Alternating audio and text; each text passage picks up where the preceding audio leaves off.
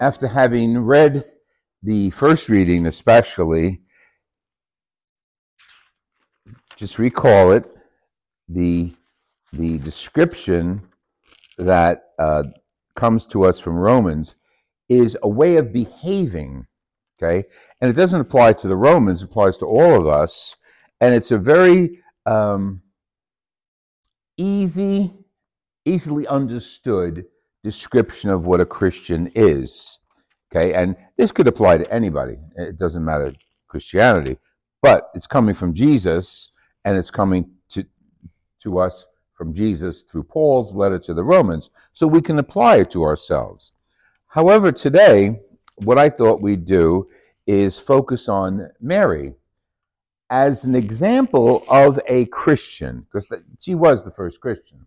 Okay, she's the first one who believed in Jesus, so she takes him seriously, and she's the mother. And just a little side note: I was just talking to my sister-in-law back in Jersey, and she's a mother, an Italian mother. That means something here. Italian mothers sort of grip onto their kids and never let them go. And if she could, she would have moved in with my nephew and his wife, if she could, but she can't, so she didn't. So okay, but my sister-in-law is a very, very fine example of an Italian mother. They cook, they teach, they want to teach the grandchildren to cook and eat what they eat. Yesterday she put on her post, "A greatest joy a grandmother can have is having one of her grandchildren say, 'I love you, Nanny.'" So that's her all the way. So today, when I listen to the scriptures and especially the actions of Romans, I say, that's such a great example for a person, not only a mother, a person, who man, woman, child, doesn't really matter. Recently, there was a piece on the radio about two brothers in Italy who refused to leave their mother's house. One was in his 30s, one was in his 40s.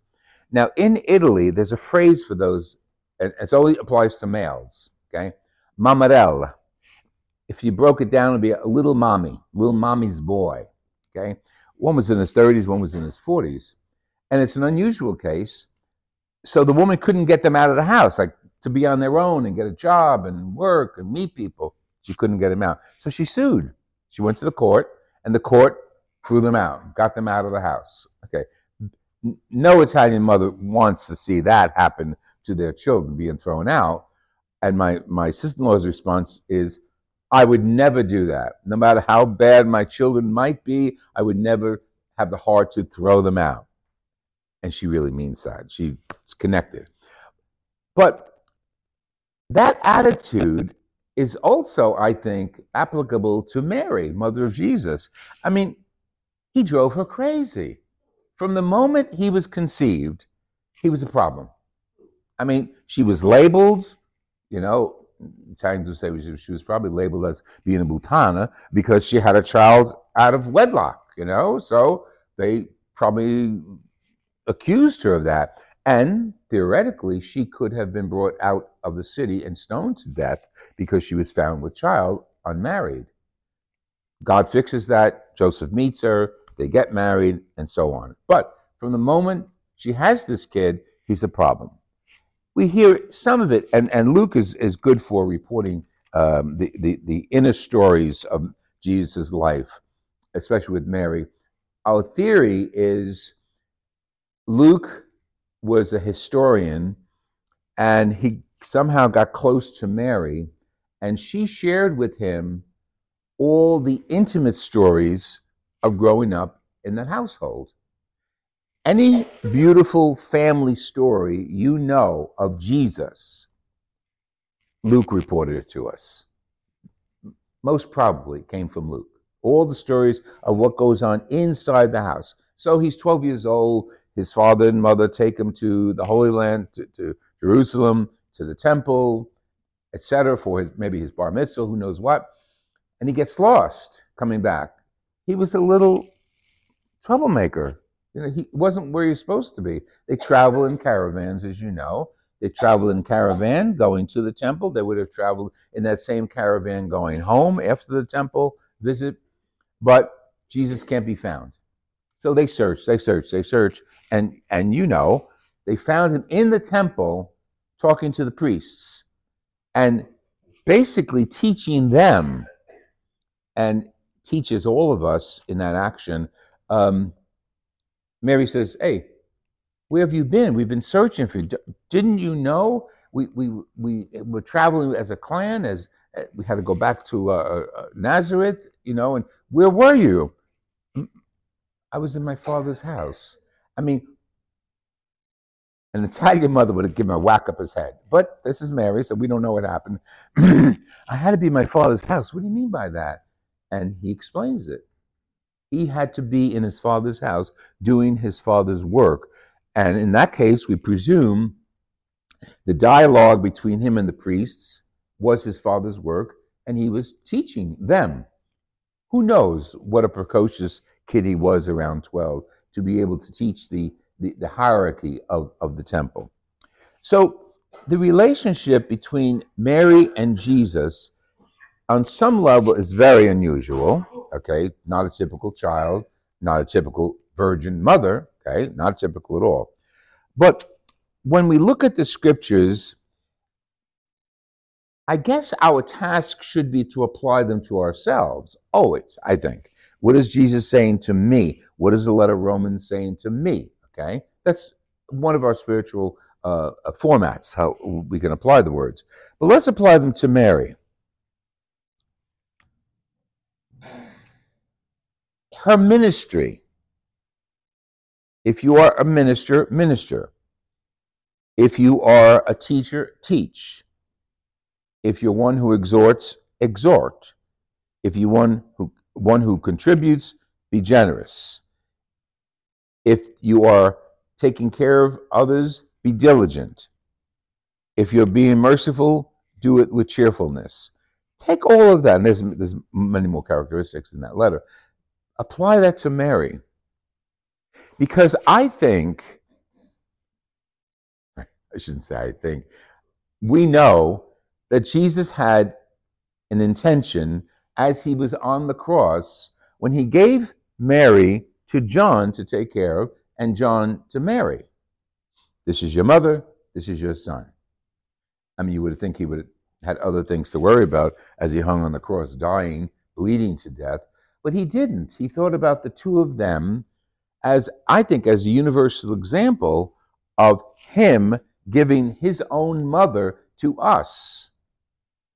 And us being John, whether male or female, doesn't matter, being the John symbol, taking her into our home, and taking her into our home as a role model of diligence, goodness, generosity, intelligence.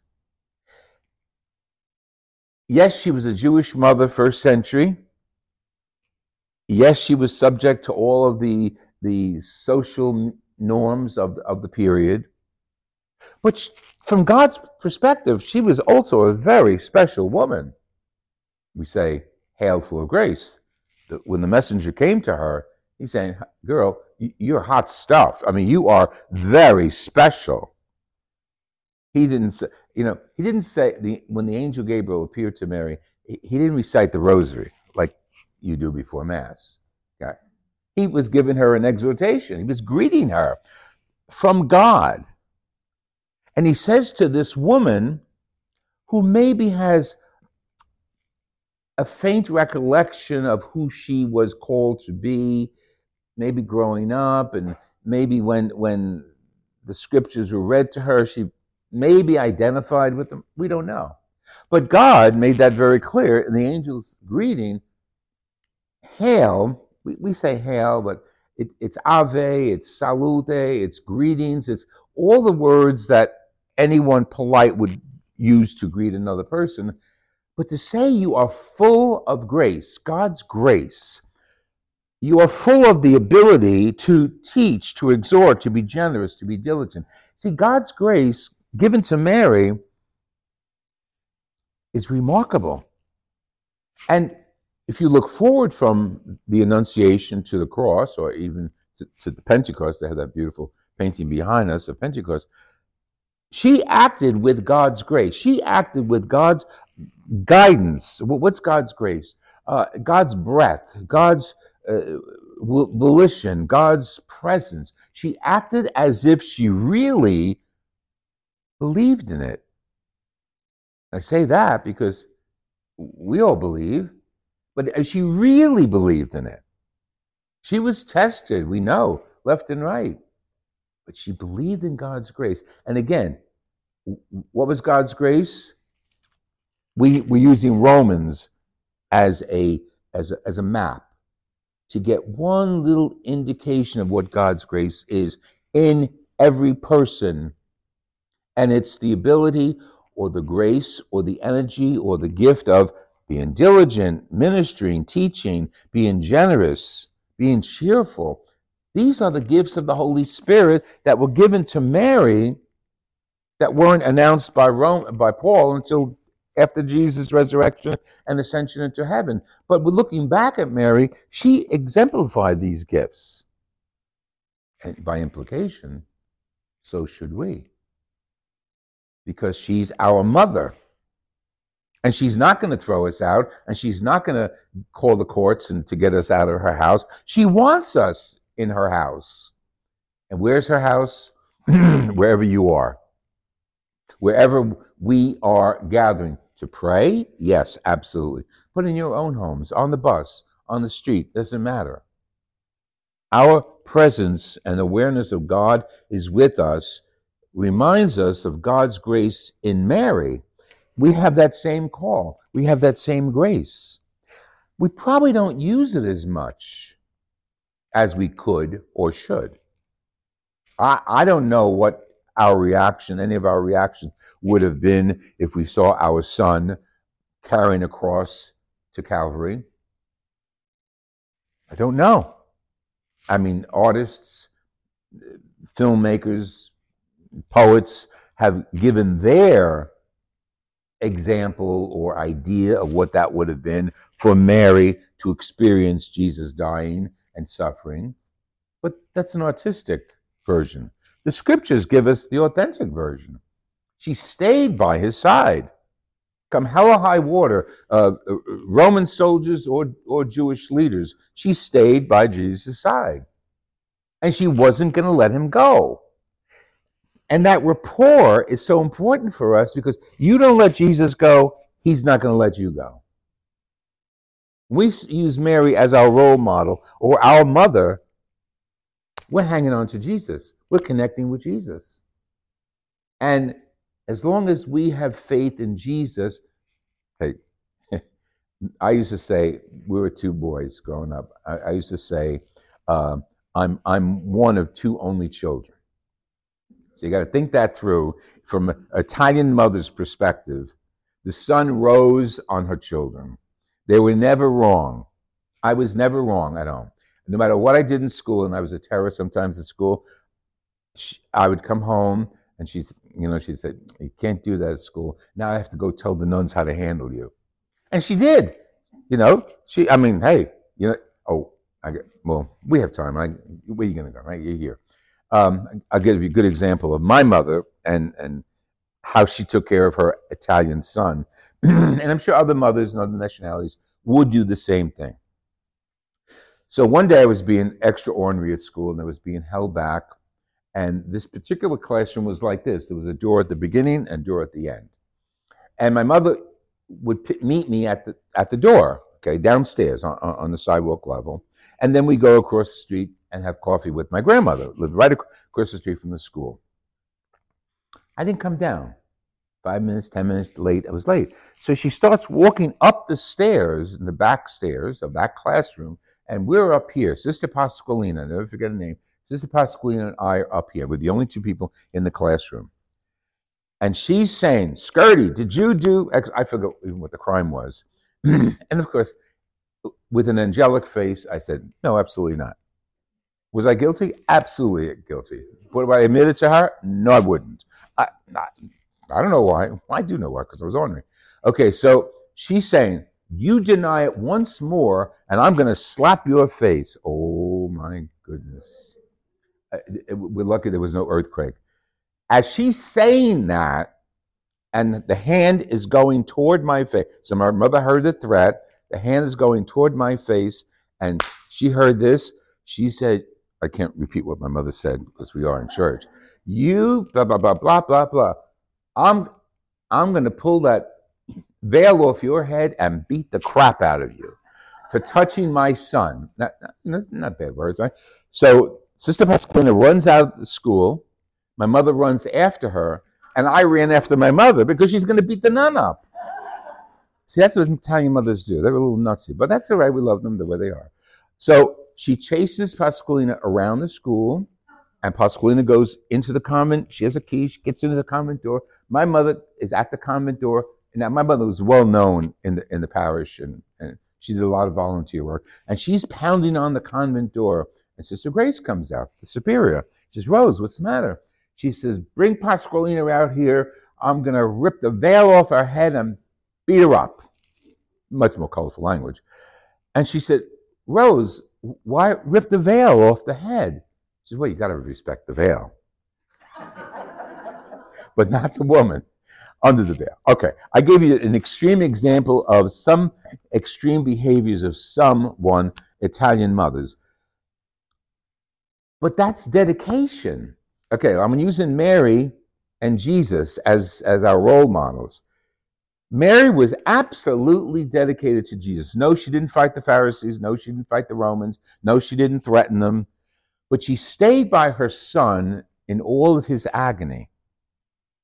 And I'm saying this for us because Mary's our role model. Mary's our buddy. Mary's our mother. And she wants all of us to stay by her son as she did.